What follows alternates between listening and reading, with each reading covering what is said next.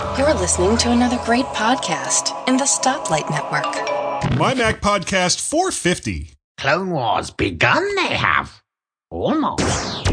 You're listening to the G-Men on the MyMac.com podcast.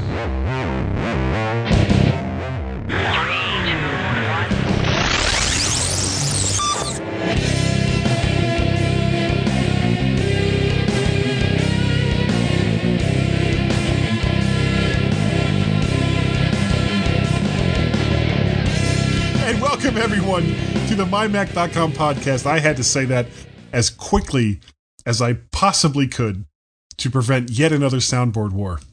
Isn't it great? It is great. How are you doing tonight, Gaz? I'm doing very well, thank you, Guy. Absolutely spawnific, as we say in Somewhere. Britland. Brit the UK-land. UK-land. Anyway, this is My Mac Podcast 450. I mean, that's a big deal. Do you know what it means, Gaz, that this being podcast 450 of the MyMac.com podcast, you know what that really means? I'll tell you. I'll tell you. Well, you're not going to give me a chance. Okay, well, go ahead. Go ahead. Tell me. No, you tell me. No, you've stopped me. I was going to say, it means that we are probably about 40 podcasts away before I start bugging people about the 500th podcast. Woohoo! So 40. When will that be? That's 40 around Christmas time. Yeah. Christmas, January. Christmas 500. That's going to be one big competition. I think we ought to start at about 25 before. Yeah. We really should see if we can get like some amazing product. Now, obviously, with us talking about this now, don't promise anything. Yeah, no. People will forget. Well, it's not so much that they'll forget. It's just it helps to make up for the fact that we have absolutely nothing to give them this week. Now that we're in podcast 450, that's right, folks. Do you know what you get? You get this podcast. That's it. Which hopefully will sound better. And guess what? We're making it even better. Thank you. That's right, Steve. Because I found out that I had been doing something colossally stupid. Well, I mean, beyond... Well, not colossally. Well, no. Mightily, colossally stupid. Oh, okay. Yeah. Let's throw another adjective in there because just calling myself colossally stupid wasn't enough. I mean, anyway. It couldn't be simpler. But it had to be. Yeah. Well, what I found out, I've been getting, and I don't know if anyone listening to the last couple shows when we finally got most of our sound issues straightened out, probably heard a hum in the background as I was talking. Well, I found out why that hum was there. Well, be careful because they might still be hearing the hum. Well, based on the test that we did just before we started, I don't think it's going to be nearly as bad. And you know what we'll do is when we go for the first break, I'm going to go back and listen to a couple of seconds and see how it sounds. Okay. But basically what I found out... Tell them what you did. Oh my God. Now, I got this Mac Pro and there's a limited number of USB ports. There's like 2 in the front, 3 in the back. So you got 5 total. So I had a USB hub connected up. And, I've got hard drives and printers and like all kinds of stuff. And one of the things I had hooked in was this microphone.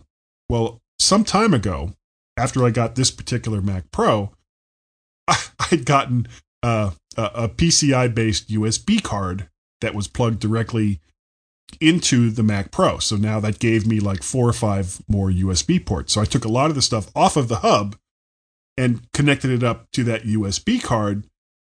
But I never took the microphone that I used to record this podcast each and every week was still on the USB hub. And it wasn't until just before we started to record today that it was like, Gaz, I wonder, could I still have my microphone hooked up into a USB hub?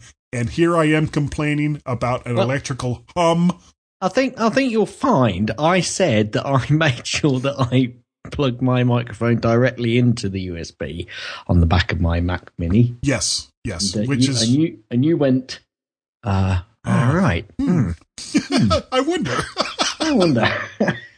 Sure enough, I had this microphone, and chances are the microphone I had before that I was always complaining about was probably fine. It's. I have it right here now. You can't see it, guys. Everybody. Are you getting it? Yeah, I'm getting it now. I'm getting it all right. You know where I'm getting it, Gaz? I can't tell you where I'm getting it because this is a family-friendly show. Okay, so what's and is that it? That's it. Is that been your biggest beef this week when it comes to Mac and iOS and everything Apple? Yeah, but for once, it actually wasn't Apple's fault. It wasn't like a third party's fault. True. No, it was your fault because you hadn't said to me before I should have the microphone hooked up into a hub. I've got to hold my hands up and say, everybody, that Guy's ridiculously awful bad sound and his hums and everything else was because he had his microphone, most likely, because we're still not sure, hooked into a hub, and I hadn't spotted that because, of course, I'm only about 4,000 miles away. Okay, you're gonna go with the distance excuse. Is that what it is? Yes. Okay. Well, yeah, okay. My insanity aside, what have you got going on this week? Well, actually, I think I might have mentioned last week about David Cohen. I bought that speaker. There was a little speaker that was the VO. And that was, I can't remember who reviewed that now, and I was quite impressed with it. That was David Cohen. David Cohen. No, it wasn't David Cohen. No, it wasn't David Cohen who did the VHO speaker. Well, it was someone else. I'm sure it was someone else. Anyway, David did some RHA earphones, and I think I mentioned it. I kind of said that I'm, perhaps quite interested in those, and I bought them. I bought actually not the version that David reviewed, but I bought the next versions up, the 450i's, which have got the controller on it. It's got the volume and the up and down and the pause and the answer controller on it. Oh, sweet! And they were like £10 more, so about $15 more, or something like that. And I've been quite impressed with them. One of the things that I've been really fed up with a lot of earphones that I've been getting. Sure, are you listening? The cable just kind of disintegrates. I mean, I do give my earphones, they get an awful lot of use with me, but they do just seem to disintegrate or split and the cable goes naff. So I got a pair of, I think they were, I can't remember the number was now of these Shores, but it's ones that you can disconnect the cable so you can buy a spare cable. Yeah.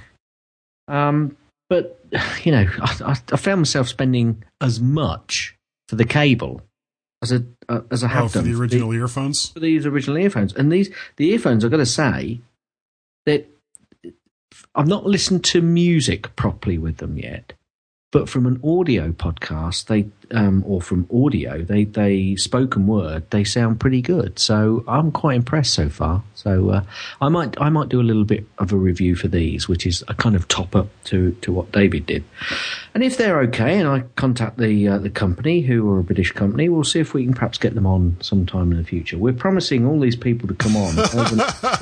And then every single week, it's you and me. You and me. And I also, one of the guys at the Referee Society said, because I came across, or he came across some what are called Sunnycam glasses, and they're like Google glasses. They've got a little video camera in them, and they record sound, still images, or video with obviously sound as well. Sure, you could record, obviously video with sound, or sound on its own, or just still images. Well, is it like Bluetooth to some other device, or is it locally stored within the glasses? It's got a micro SD card in there, which what comes with it is a 16 gigabyte card, and that so far that has recorded at least, I think, about an hour and a half of video, and it's quite good quality video as well. It's like any small camera sensor, it has to have a lot of, some decent light. Yeah.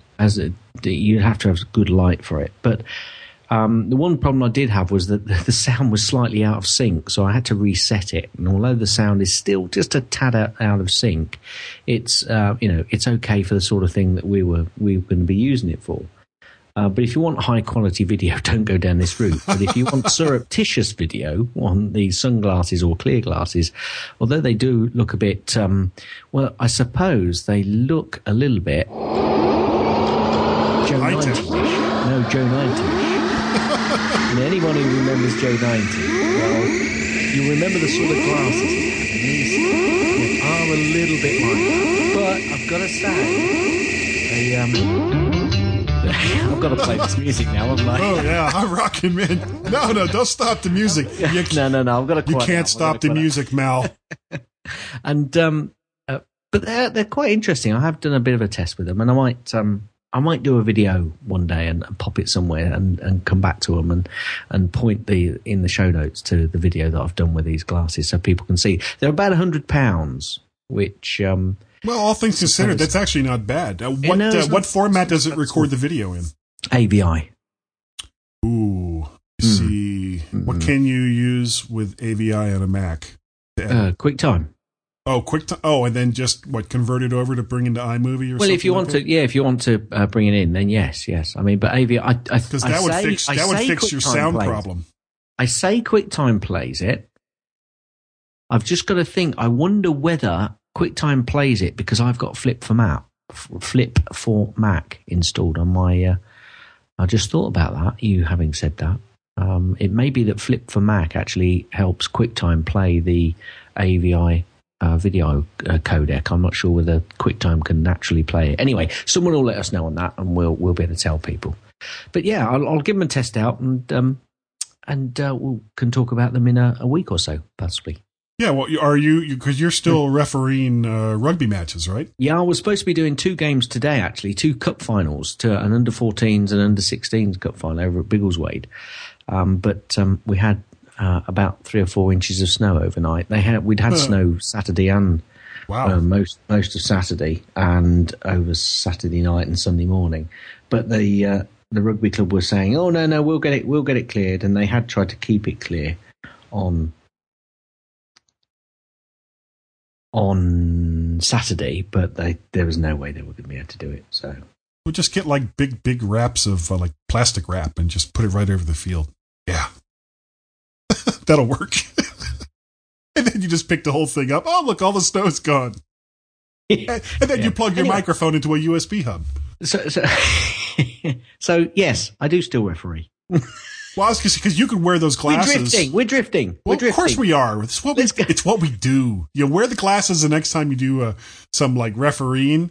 I'll tell you what. Well, that's what we're going to be using them for. Supposedly, that's what one of the guys. But I'm just a little bit concerned that it's going to be no use because as a referee, you're always moving your head and looking around, and the quality of video that you're going to get is going to be a little bit suspect. Iffy. Yeah. Well, send it to me. I'll clean it up. Yeah, right.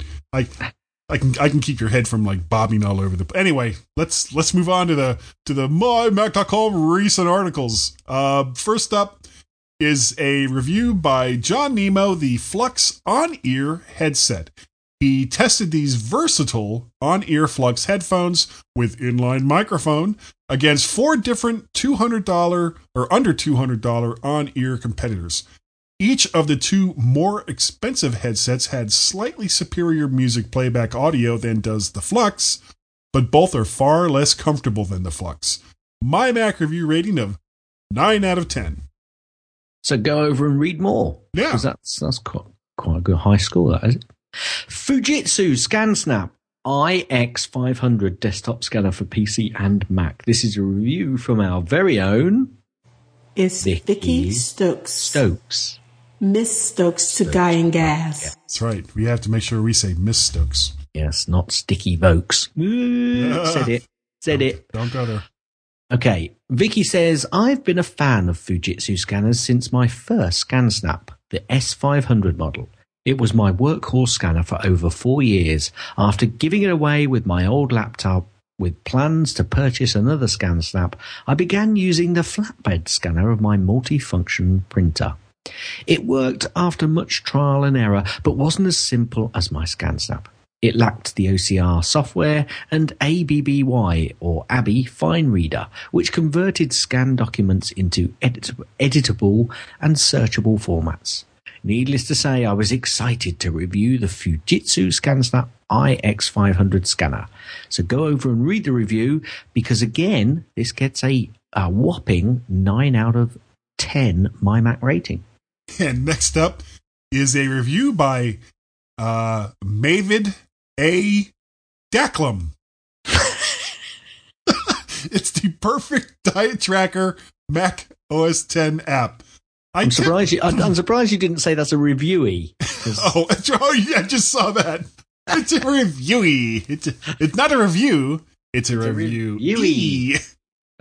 I typically reviewee applications that relate to my scientific, engineering, and astronomy background. However, after using this OS X application and its mobile companion iOS application, Tracker to Go, which sells for $2.99 in the US iOS App Store, for the past couple of months, he realized he should review, rate, and share this with you. A comprehensive David, that's David M. Acklin. Yeah. Just figured I better say his name right, because I'm just so... Can I just stop you there? Yeah. There you go. Review from... Right. Wait, you left something off at the end of review. Did I? Yeah. It's a comprehensive. It's comprehensive.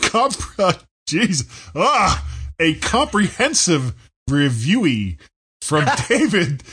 He gives the app a mymac.com rating of 9 out of 10. And okay, now, you know what? Before I go any farther, I completely screwed that up. I'm sorry, David. That is the perfect diet tracker Mac OS X app. And go over, because it is a pretty comprehensive review. And again, that's the third 9 out of 10 this week. This is just... It's not a reviewee. It's just a review. No, that was my fault, David. Yeah, you're the reason why I had this microphone plugged into the wrong port. Yeah, it's my fault. Okay. And now... It just works. Snugbuds. SB-X earbuds. This is a review by Elisa Pacelli. You say Pacelli, and I say Pacelli. Thank you, Elisa. I'm glad you told me. When I went to Macworld 2013, I didn't have a shopping list. I didn't need anything. Once I got there, I remembered that I could use a new pair of earbuds. I stopped at the Snugbuds booth to find out if their product would suit my needs. I was greeted by Maverick Schaefer, Vice President of Sales and Operations for Snugbuds. I defy you to find anyone who believes in their or her product more than Maravich. Maravich. Anyway, shut up. After she explained how the different earbud models worked and let me listen for myself, I was still unsure about buying. You'll be back, she told me confidently. At the end of the day, Elisa went back, and she gives these a MyMac review rating of, yep, you got it, 9 out of 10.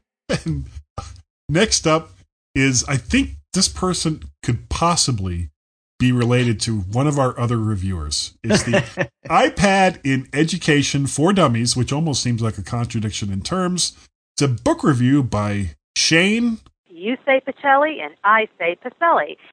iPad in Education for Dummies by Sam Glicksman is a must-read for any teacher that has or plans on having a classroom full of iPads. Glicksman breaks up the book into 7 parts with several chapters within each part. Within each chapter, he has numerous subtitles, step-by-step directions on how to use a certain app, and many pictures showing you what the apps look like. The book is set up so that you don't have to read each chapter sequentially. Look at the table of contents, find a subject you're interested in, and read about the numerous apps that the author describes how to use in great detail. A MyMac review rating of 8 out of 10. Okay, a different kind of crazy. It's got to be Tim. That's got to be Tim and Dave. Okay, yeah. In English, a different kind of crazy. Tech fan number 112. Topics include Tim getting a Wii U. North Korea. Social change. Feedback. Google Reader. Google Notes. And migrating your old data. So go and take a listen, because it's out there, folks, waiting for you to listen. And I love the Tech Fan podcast. Those guys are so great. I hate them. I think they're rubbish. we've got a ton of feedback related to our 3rd anniversary show. We probably should have waited until this one to make it like our official, 3rd anniversary, 450th podcast. Guy finally gets his microphone working right. You could have all just been rolled into one great big brouhaha kind of podcast, but no, we didn't. First up, and this is from the Google Plus community. If you're on Google Plus, please go on over, find the MyMac podcast in the Google Plus communities. Go ahead and join, because that's where we're getting a lot of stuff from, and a lot of the stuff that you hear from us on the podcast is stuff that we have, let's say, borrowed from various people that also contribute to the MyMac podcast Google Plus community. And this one happens to be from Nicholas Riley. And he says that he just finished listening to the latest episode, and once he stopped laughing, he thought he would follow up on our discussion about privacy. He found our perspectives interesting, but felt that we ignored the fact that there are an awful lot of people who really don't care about how much information that Google, or anyone else for that matter, collects about them. It is probably only geeks who would take the trouble to ensure that all of their privacy settings were correct, and that Google only gets the barest minimum of information about them. Of course, this doesn't mean that those same people wouldn't be horrified if inappropriate photos found their way to someone that didn't want them to. I think that he thinks that he personally has a fairly relaxed attitude to my personal information, though he wouldn't say the same about really important stuff like his bank or private relationships. Even though I find it a little bit spooky when I find something I was searching for on Amazon suddenly appears on another unrelated site. Yeah, that kind of freaks me out sometimes too. Google can pretty much help themselves. I am not about to post something that would be incriminating anyway. He would be interested if anyone else shares this point of view, or maybe he's the only one. Lackadaisical is the problem that we could encounter here. Because if everybody is fairly relaxed about it, eventually it becomes the norm. And those that would like a little bit more privacy won't be able to get it. Yeah. And that's what concerns me a little bit. So, no, but that's fair enough. If that's, the problem is it becomes your everyday process, and you just get so relaxed about it because, nothing ever happens. I mean, Google don't get rid of Google Reader, do they? No, not at all. I mean, that's a slightly different subject, of course. But I mean, no, that's fair enough, Nicholas, and it's a fair point. And thanks for writing in. Yeah, good man. And we'll try and keep you laughing because, we don't do anything else here. So nothing of all that important anyway. Nothing that is all that important anyway. Okay. I mean, it's not like we're going to make some history together today. No. That's definitely not going to happen. But this is unlike anything in the marketplace. What, this podcast? Oh, yes. There's something screwy around here. Anyway. What are the rules? The rules? I'll tell you what, Steve. We're going to start talking about other people that congratulated us on our 3rd anniversary of doing the podcast together, and I spelled anniversary wrong. First up is Troy Mueller, who writes, "Congratulations. I'm so proud." And then he stifles a tear. Oh. Peter Bird said, "Here's to many more."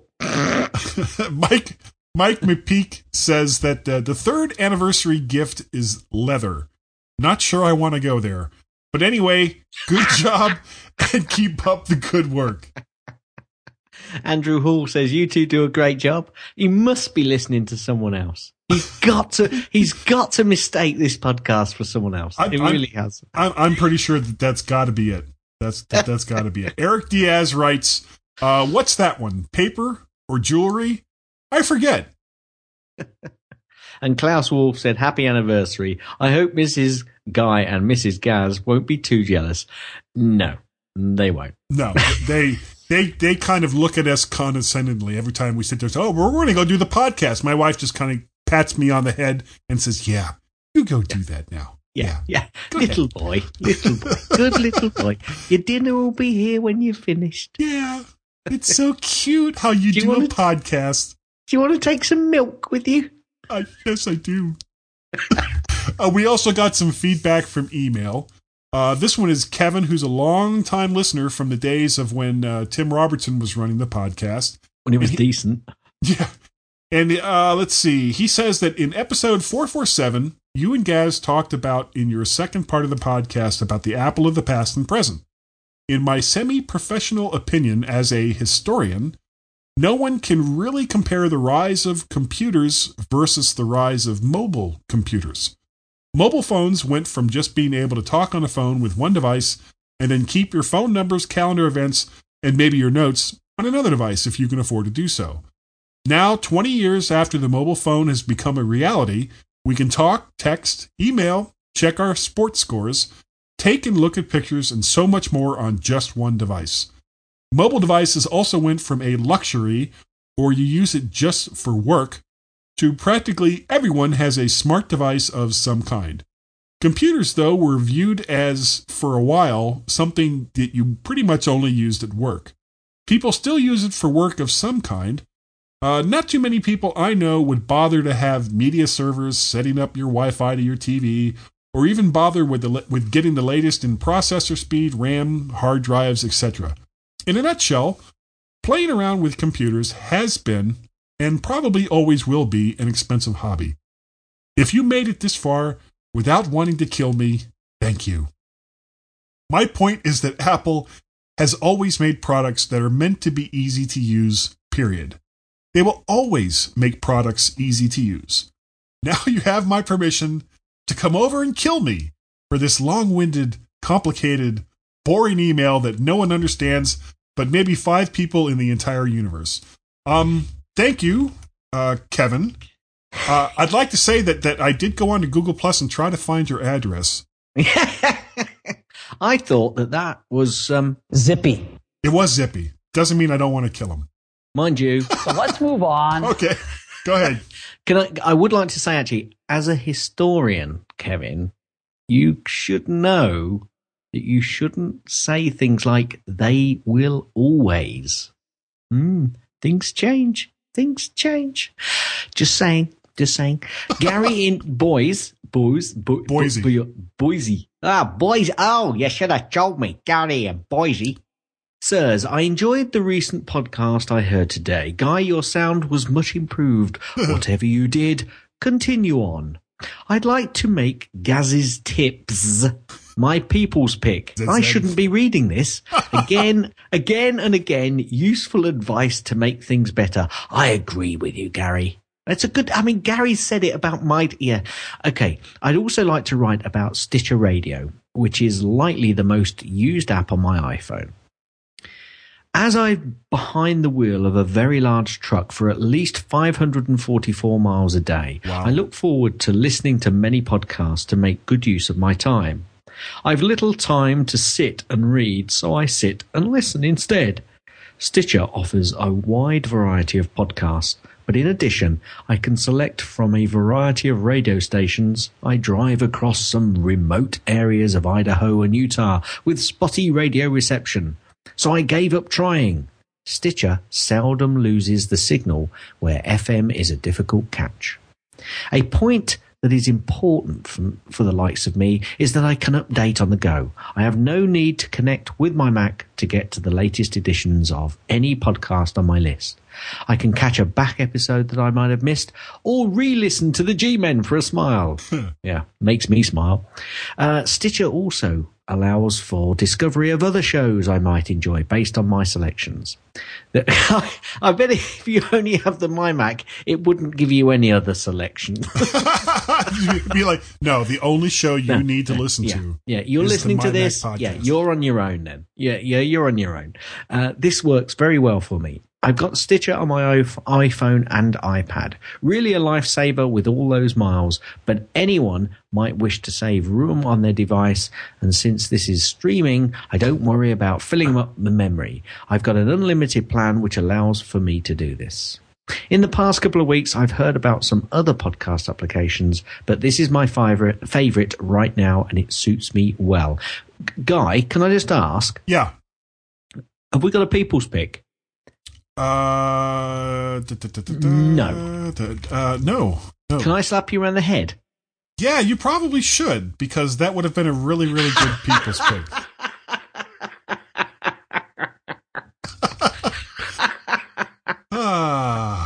Okay, so when we come to the people's pick, we'll refer back to that. Yeah. Thank you. Thank you, Gary. That should have been in the people's pick. Okay. Something from Nick Riley. He says, "Hi, Guy and Gaz. I just thought I had to pen an email to congratulate you and Gaz for your great success in reaching your 3rd anniversary." Well, it was more like the success of time all by itself. Many congratulations. We just happened to be here. Yeah, we just got in the way. Many congratulations to you both from myself and from some of your other listeners. Oh, and from your other listener. So, like, it's him and probably Gary from Boise and the other ones listening to us. Unfortunately, I must point out an inaccuracy while you were discussing security topics, which you might like to clarify. When you were talking about Java, you said that the Java runtime was fine and that it was JavaScript that you should disable in your browser. This comment is wrong in almost every aspect. JavaScript is not Java and is perfectly safe and definitely shouldn't be disabled, or most of the internet won't work. What you meant to say, I'm sure, yeah, let's go with Guy being sure about something that he's saying, is that the Java browser plugins should be disabled, and indeed you did then go on to give the correct information about disabling it in your browser settings. Thought it was worth clarifying this. Again, congratulations to you both. You make me laugh so much that it hurts. Thanks, Nick, and I'm sorry. I'm sorry. I'm so sorry. I don't know. I'm such a genius. No, not so much. Okay, Kevin Simmons said, "Happy 3+ years anniversary. Your second section of episode 449 about malware is something I do and say to everyone that I meet, no matter what computer they use. For me, a Windows 7, but I would like to do something if I had a Mac. Sorry, but I would do the same thing. I should think that means." I should have reread that before I put it in. But I would do the same thing if I had a Mac. I would get antivirus and malware scanning program. I don't download anything from websites that I don't trust myself. I update not just the OS, but also any other program that has updates available. Since I have an iPod Touch 4th generation, I have regularly updated everything when it comes out. Good thing you had this one. Yeah. Regularly. Now I know that. Well, just stop interrupting. Will you let me finish? Go ahead. I'm sorry. Now I know that there isn't any exports yet on the iOS platform, but to be safe, on the safe side, I always update programs when it becomes available. Malware for me can be prevented if people actually take the time to do the diligent, like downloading things from safe sites and people. Update my system and at least run an antivirus and malware software every month or more. Yep. Regularly. Regularly. Now, if I say it real slow, I've got it. No, but if I'm just trying to talk in my regular voice and trying to say regular, it just doesn't work. Guy. Yeah. What happens now? We got some audio feedback. I know. Somebody called the Skype to thank you. Troy left a Skype call, and instead of talking about it, I'm going to play it. Oh, hello. It's Troy here. I've just finished listening to your last podcast, 449, and I thought I'd give the number a ring. The thing is, I have tried this number before, but us people in the UK, we have to make sure we put a +1 in front of that number that you so diligently quote every week. So I've just rung it with the +1 on it, and here I am. Hello, everyone. That's all for me. Goodbye for now. And in a weird bit of serendipity, the phone that I forgot to take the battery out of just before we started recording the podcast began to ring right during Troy's Skype call. I think that was actually Troy ringing again. Oh, well, how did he get my number? From Google, of course. This is a long first section. It really is a long first section. Have we got any tech news of the weird? Yes. This will be very, very quick. You know, of course, about the competing Steve Jobs biopics, one with Ashton Kutcher. And yes. I don't know who's in the second one off the top of my head, but that's being made by Sony. Well, there's a third one that is being made. You know what Steve thinks, don't you? What? Yuck. he hates them all. Well, he's probably really not going to like this one, though. I'm looking forward to it. It stars Mr. Mac himself, Justin Long, as Steve Jobs in a comedy biopic from the Funny or Die people, and this was a story out of the MacObserver.com.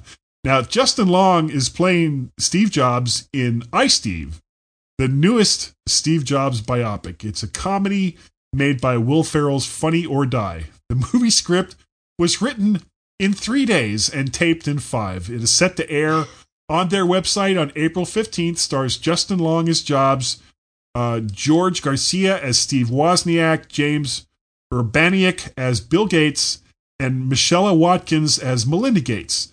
The comedy in the movie is intended to poke fun at biopics in general rather than Steve Jobs. Producer Allison Horde told the New York Times that even the harshest fanboy critics will be able to laugh with us. The project originally started off as a short fake trailer for a fake movie, and I, Steve is the longest project that the site has ever made. And I love this last bit. We were kicking around the idea of making a fake Steve Jobs movie trailer, and as often happens in the writer's room, the joke kind of escalated. In true internet fashion, it's not based on very thorough research, essentially a cursory look at Steve Jobs' Wikipedia page. It's very silly, but it looks at his whole life, and I think that this is going to be the absolute best of all of the biopics that are coming out. And it's actually supposed to be like over an hour long. Well, the quote from Steve was, "It's funny." He's going to love it. I just know it. I know he's going to love it. And Gaz, we have been going on for a very, very long time, and okay. I need you to get us out of here. Okay, everybody, stand by, and we'll be right back.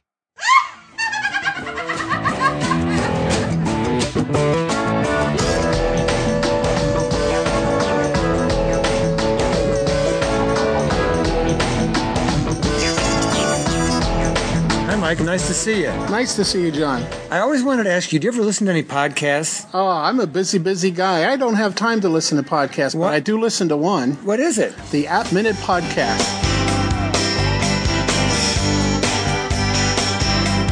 The only reason to not listen is if you're sick, and we'll expect a note from your mother. The G-Men on the MyMac.com podcast.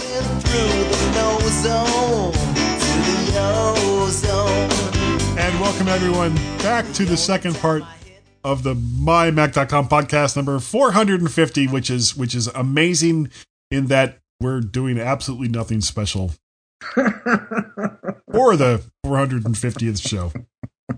You'll have to hang around until we get to 500. And that'll be spectacular. The problem is, Guy, if we do something special for every 50th episode, it'll wear off. Keep them hungry. I'm hungry. Oh, wait, I think it's because I haven't had dinner yet. That's something else. Oh, okay.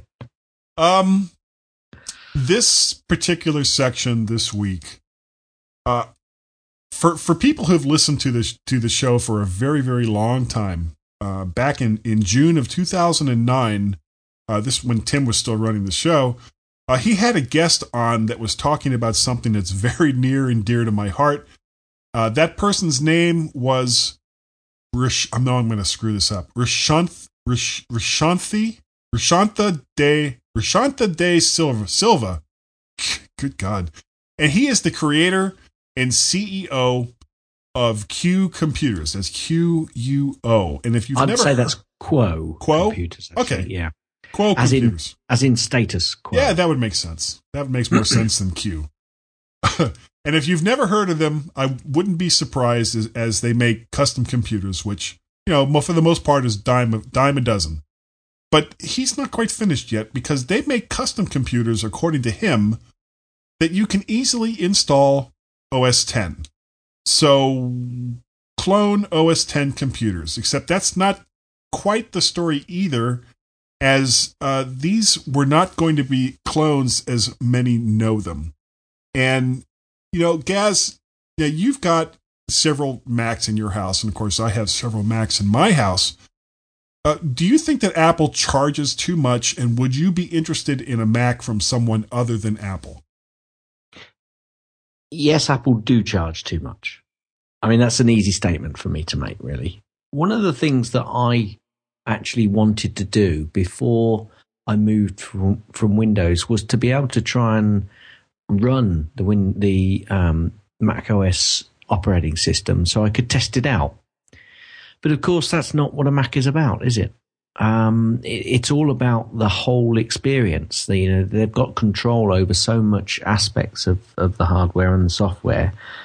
So I think I would be interested in another company's hardware, but only from an interest point of view. I think that Apple would not like that scenario to arise because it would take what they deem people away from the experience of owning an Apple machine. As soon as I got hold of a Mac Mini, I think I got it. It kind of hit me. I suddenly understood after using it for a little while.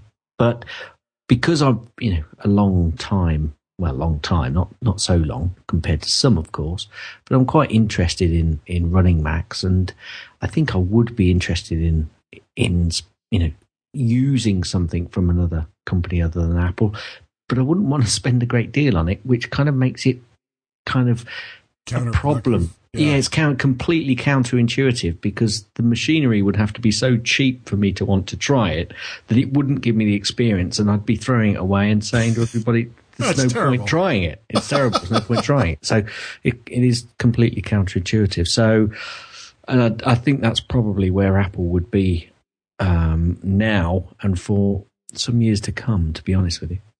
Yeah. Well, now, as most people that follow technology knows, Microsoft Windows computers are generally made up of clones because Microsoft doesn't actually make or brand all that many computers, except recently with the Surface Pro running their OS.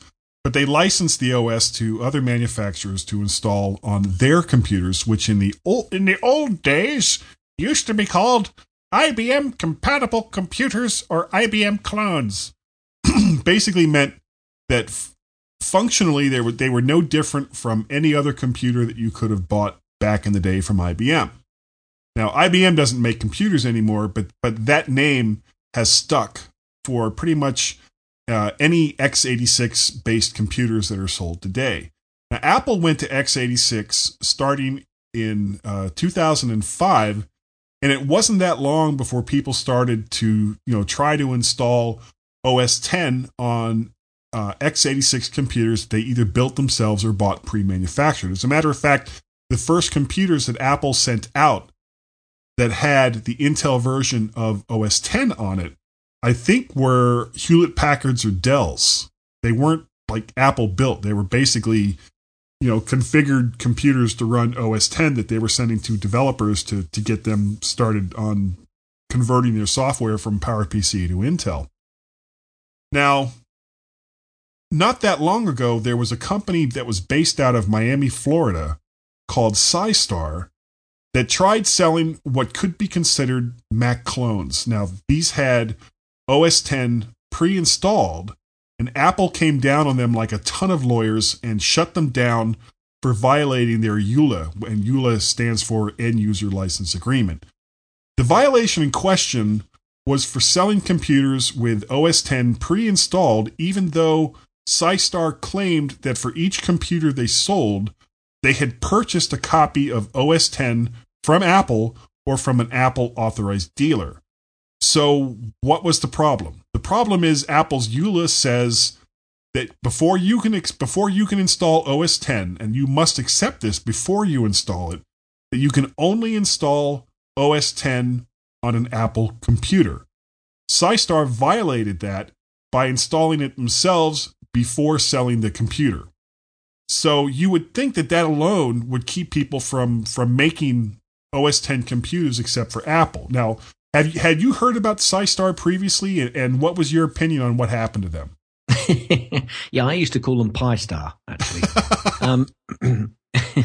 My opinion was they were doing something which, when I first started out, and I'm going to repeat myself a little bit here, for any Windows user that was thinking about moving across but couldn't afford to move across, that is something that they might want to try. But again, it defeats the object of having the whole Apple experience. And that's why Apple really came down on a ton of bricks. One, because they had what they deemed to be the licensing agreement behind it, and that could have caused all sorts of trouble if they didn't enforce that. But equally, I think they were probably secretly, and they would say this, but this wouldn't be their first port of call. It would be the EULA that they would come on the back of to shut them down.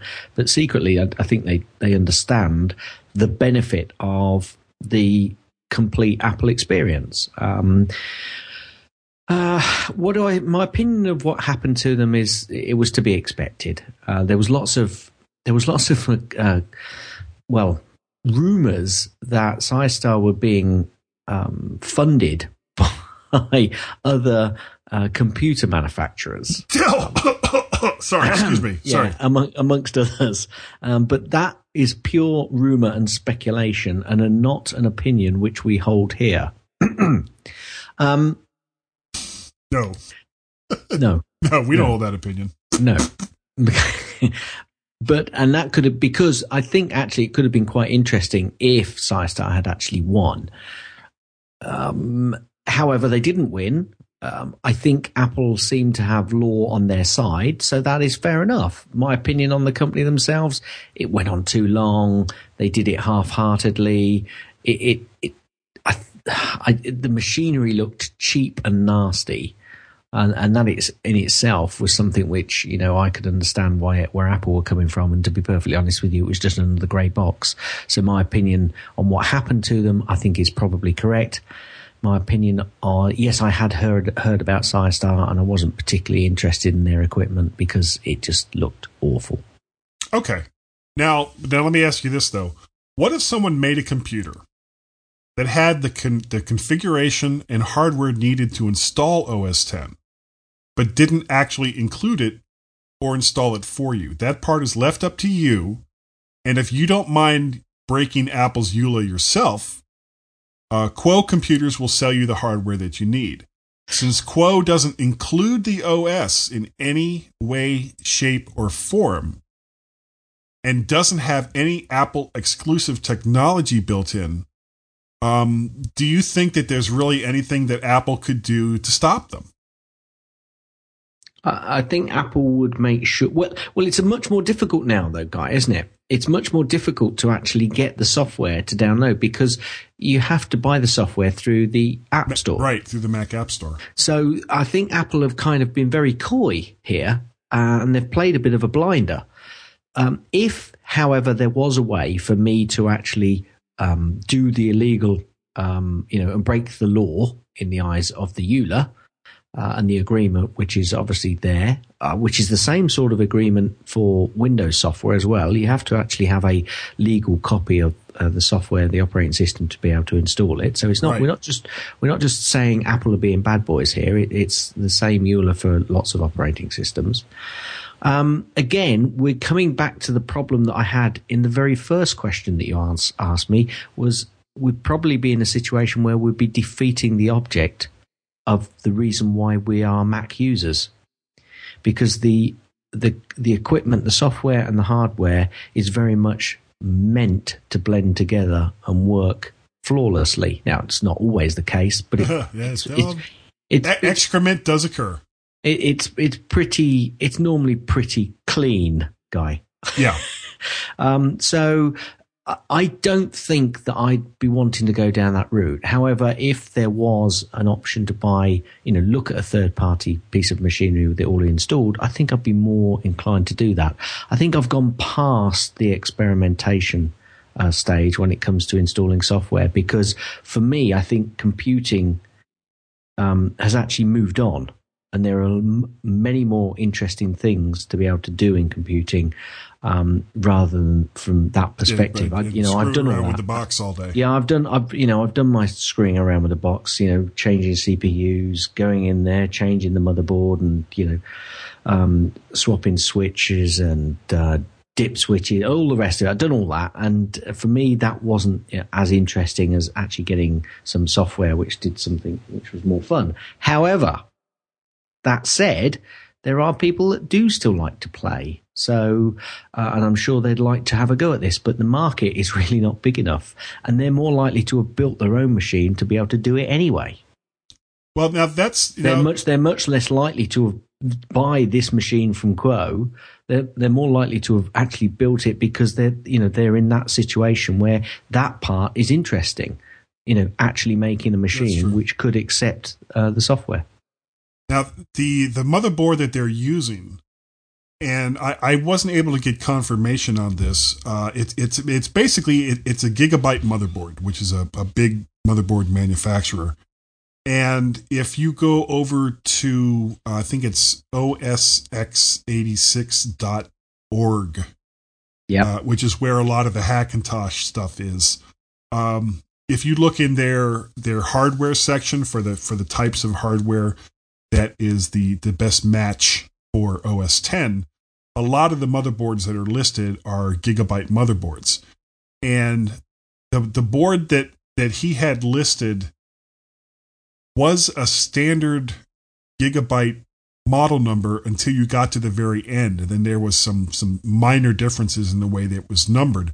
And I don't know if that means that he's had a custom run of motherboards that he's received from Gigabyte, or if this is just a number that he himself has put on to the same motherboard.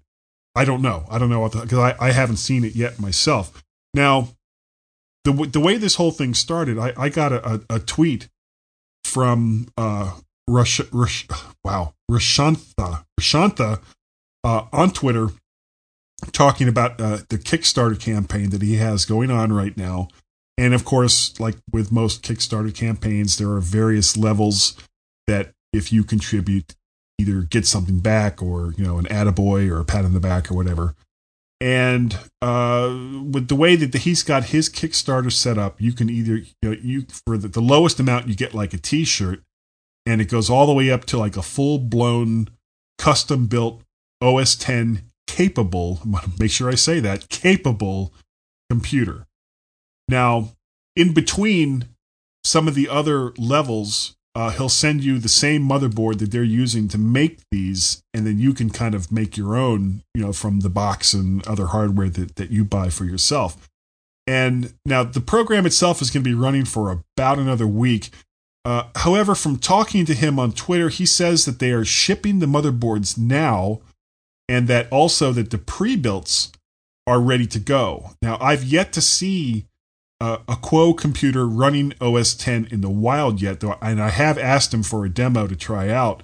And when I went to their website, their configurator isn't yet up. So outside of calling them directly, which you can get the number off of their website, I'm not exactly sure how to buy or get one outside of the Kickstarter campaign.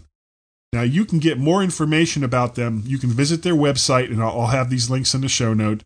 QuoComputer.com, www.QuoComputer.com, and they have links there to the Kickstarter campaign that we've been talking about. And I'm now speaking as someone who's actually used Mac clone computers way back in the day, in the late 90s. I had a UMax C600, which was quite a neat little 603E PowerPC machine, and I really liked that computer. I mean, it was great for what it was, and it was certainly as good or better than the same computers that Apple was making at the time at the same price point. But on the other hand, I also had a computer from Motorola. They made this other series of Mac-compatible computers called the StarMax, and that was a 604 computer, biggest piece of crap I have ever owned in my life. Oh my God, it was just awful. I got rid of that nonsense as quickly as I possibly could. So I would be very much interested to hear from all of you on your thoughts on Macs made by anybody other than Apple. And if anybody's gone over to, I've put the link to Hackintosh.com in there as well, because you kind of can already do this sort of stuff, and there's websites all over the place, and Hackintosh.com is certainly one of the bigger ones. I mean, they've even got videos there about how to install some of the latest operating systems, or the Mountain Lion, for instance, on non-Apple hardware. So it's out in the wild. You can do it. So if anybody's done it, or got any experiences over it, then we'd love to hear about it. We'd love to hear about it. And one other thing I should mention: if you do go the non-Apple computer route with OS X, you will, and I cannot stress this strongly enough, you will receive absolutely no support from Apple for your hardware, for your software, for your operating system. Probably you'll ruin it for everybody else that lives on the same block as you are. They'll just think, oh no, it's another one of those Hackintosh guys. No. Yeah, oh yeah, you say you have a Mac Mini. We can't be sure. So that's something else to keep in mind. Apple has award-winning customer service, and there's a reason for that. Their hardware range is somewhat limited, so that makes it easier for them to support it. Now, having said that as well, you can have, for less money, a very, very fast computer, much faster than what you get from Apple at the same price point, running OS X. But you are on your own when it comes to those types of computers. I think people doing Hackintoshes probably understand that, Di, to be honest with you. But we're just making sure everywhere else. That everybody else understands that, you're not going to get any help from Apple. And I think that's going to do it for this section. So everyone, please stand by to stand by. We have one more section of what could possibly be one of the longest MyMac.com podcasts ever created in the history of mankind. And of course, that only goes back to about 2004. So how much history there is up to you. Guy, the longer you keep going, the longer the show goes. Shut up!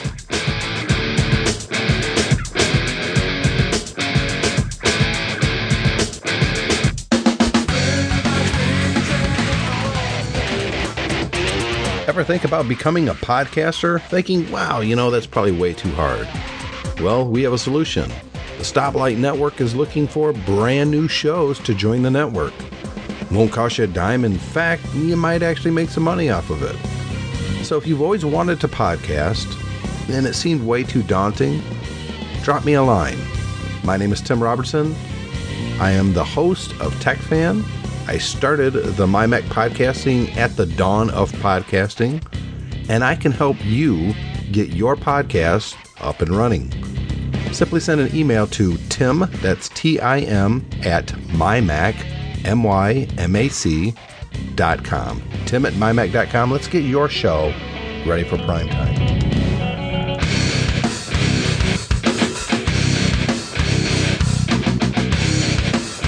Rated the #1 podcast from people you've never heard of, the G-Men on the mymac.com podcast. Hi everyone and welcome back to the final section of the Marathon 450 podcast. I like marathons. Used to be called, no, they're called Snickers now though, aren't they? What's this show we're doing again? 450. It's got a name. I can't remember it now. MyMac, that's it. Yeah. Is it? Yeah, the MyMac. Is that the show? MyMac 450. Yeah, but after a while, my head starts to nod. I'll tell you what, this show's been going on, this particular episode has been going on so long, I've forgotten. Anyway. My head is nodding. Is it? Yeah. Yeah, there's a problem there, though. What's that? Oh, that's it. I found it. Hit it. Gaz's tips. Mostly. Gaz's tips. Mostly. Gaz's tips. It's time for Gaz's tip. Stand by for action. Okay. I'll be good. Okay. Are you following now? Yes. You're following. Right. Anything can happen in the next half hour. Oh, God. Here's a really quick OS 10 tip, okay? If you ever find yourself in a folder with a load of images and you want to show a colleague those in a slideshow, if you select them all and hit Command-Alt, which is the Option key, plus Y, an instant full-screen slideshow will start.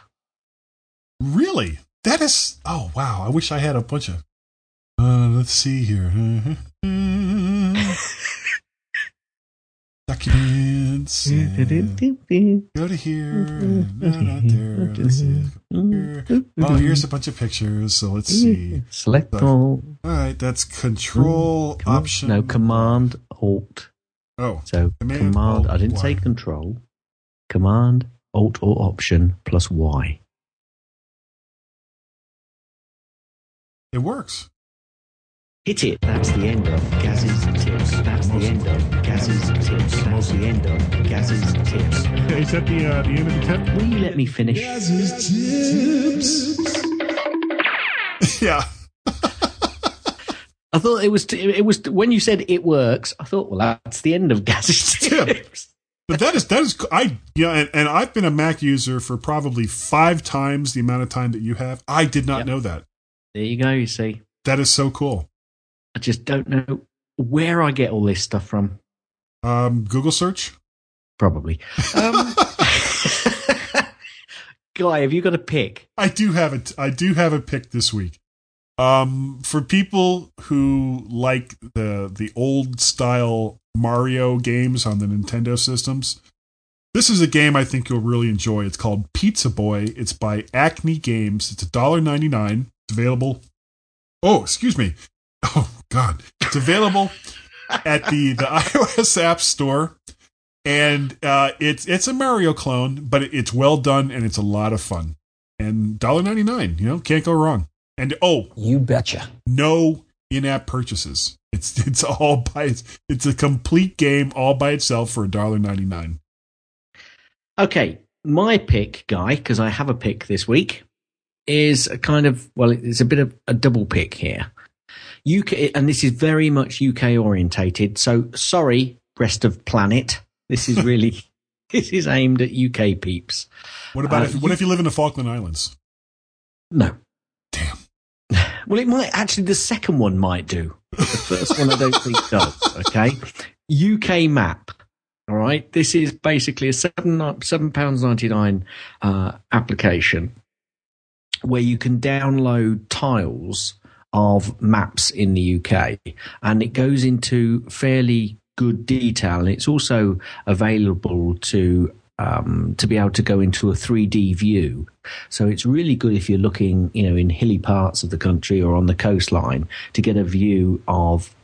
It's almost Ordnance Survey quality, which brings me on, but it's not, and it's $7.99. You can download the tiles onto your app, onto your iOS device, and they're free. However, in the past, I've collected lots of Ordnance Survey maps, which are can be very detailed maps with footpaths, public footpaths, etc. Anybody in the UK knows about Ordnance Survey. Well, they have an application out, and at this point in time, I think through Easter, they've got a 40% off deal on their in-app purchases of the tiles. So the app itself is free, but you have to spend some money on getting the detailed Ordnance Survey map of your particular area that you need. So the difference between the two here is, one, you pay $7.99 and you get to be able to download tiles free, but those tiles don't have quite as much detail as the Ordnance Survey map do, because obviously the Ordnance Survey want to keep that information for themselves and sell it because they've done the work to gain it. But I am an Ordnance Survey fan. The maps on there, I've been messing about with it on the iPad, and they're pretty good. And you can also, what I do like on the Ordnance Survey map is you can set out a walking route, and that's the thing I'm quite pleased with. This sets out a walking route, so you can plan a route and then you can trace that route. So you just start it off. And I did one today, and it was fairly accurate. And I've also been out in the middle of nowhere where the telephone signal was really bad. I think I was on edge, and it still got me really accurately as to where I was. So obviously that's down to the device, but the mapping software has also got to place you there. So look at those two. You can obviously take the Ordnance Survey, perhaps download a tile which is close to you, so it won't cost you too much, and see how you like it. But the UK map is £7.99. The Ordnance Survey is free with in-app tile purchases. Now, are they all the same price as far as the no, because they do have different scales. The Ordnance Survey map does have a cheaper version, which is obviously just like an overview. And if you want to go more detailed into the area, you then buy a more expensive tile. But both will kind of work as you zoom through the tile. So as you zoom into an area, if you've bought both tiles, obviously you'll get the I think it's 1 to 250 or 250,000. I can't remember what the scale is now. And 1 to 110,000. And it zooms through those quite nicely. So yeah, it's good. Go take a look. Yeah, that's great. If you're based in the UK. Now, the reason I said the second one might work in the Falklands is because it's Ordnance Survey. They may well have done the Falklands, but I can't actually say for sure because I don't know. Well, there was certainly a lot of ordnance that was spent in that area. Sorry about that, Argentina. You're moving on. Moving on. Do we have a people's pick this week? Do you know what? I think Gary in Boise, he mentioned Stitcher Radio. Yes, he did. And then I completely blew it by not putting it in the right place. I'm so sorry, Gary. Thanks to Gary in Boise for his great people's pick that I put into the wrong place. Anyway, no new iTunes reviews this week. I checked that just a little while ago. However, if you do an iTunes review, you can get something very, very special. Wasn't that the police? Do da da da. That's all I got to say to you. Anyway, I won't send you a song by the police, but I will send you what we call a Wootie, and along with a congratulatory email that is handcrafted. Both the Wootie and the congratulatory email are handcrafted by myself and sent directly to your email box. Yes. Now, there's got to be some way that they can let me know that they've done an iTunes review and that I should send them a handcrafted email and The way you would do that, everyone, is to contact Guy at mymac.com. That's GUY at mymac.com. Also, if you really want to contact him on Twitter, you can contact him with the username MacParrot. And if you wanted to contact Gaz through email, you can contact him at gaz@mymac.com. That's GAZ. At mymac.com, or on the Twitters at twitter.com Gazmaz, that's GAZ MAZ. And you can contact both of us on Twitter through our combined screen name, which is Guy and Gaz, GUYANDGAZ. How else can they get a hold of us? Well, they can also contact us via email address feedback@mymac.com, which goes through Fearless Leader. And I think whenever he gets any feedback through that email address, he normally just shakes his head and reads it because he knows he's going to be in for a telling off. Anyway, there is one other way. And if you are outside the US, put +1 in front of this number, which Guy is going to give you. That number is area code 703-436-9501. That number again, Gaz. Remember, +1 outside the US, 703-436-9501. Phone it now! Right now! And, Gaz, this has been such a great run. I can't, could you have thought 3 years ago that when we first started doing this show together, that we would still be doing it for free? Oh, no, I'm sorry. We'd still be doing it 3 years later. Actually, when we first started, I kind of thought, well, if it's not free, it's the only we won't be doing it. And thank you all so very, very much for downloading the mymac.com podcast. We are humble before thee. We are humble before thee. We are. And we really, really do appreciate it. And Gaz, you know what? I think that this is the best show that we have ever done, and that we're good enough, smart enough, and canine like it, gone it, people. Wow, boy, did I just blow that all to hell. You did completely, didn't you? Doggone it, people like us. Enderlock Podcast. Thanks for downloading this podcast.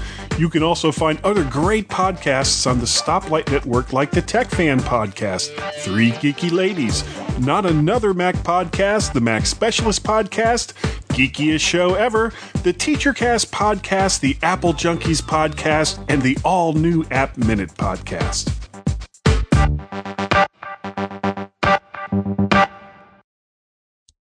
Okay, I am recording, hopefully, what will be... Before we get to that...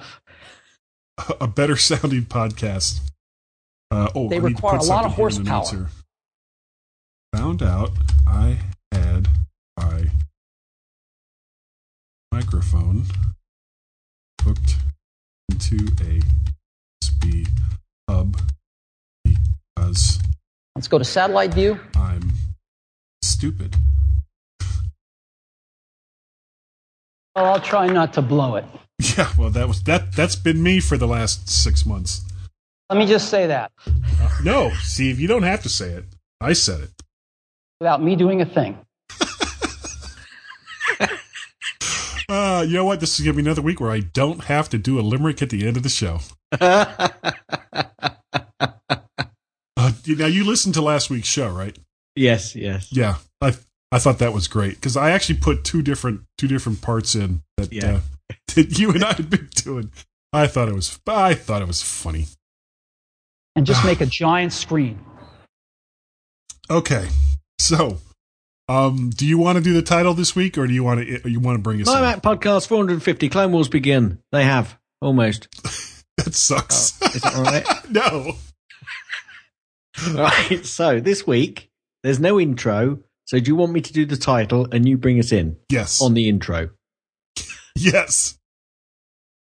Clone Wars begin, they have. How do you want Clone Wars begin, they have? You can say it Clone like Wars begun, they have. You've written there. Oh. Right. Okay, that's fine. I'm happy with that. Clone Wars begun, they have. Yeah. It's Yoda. Yoda-like. Yoda-ish. Okay. Ready? Yep. Do you want to do that bit, or do you want me to do it? Well, tell you what. Why don't I say the My Mac Podcast 450, and then you say the bit after that. Okay. You ready? Here we go. Okay. That'll work. Almost begun. Clone Wars have 450. Mac Podcast My. Almost. Clone. Begun wars. They have. Almost.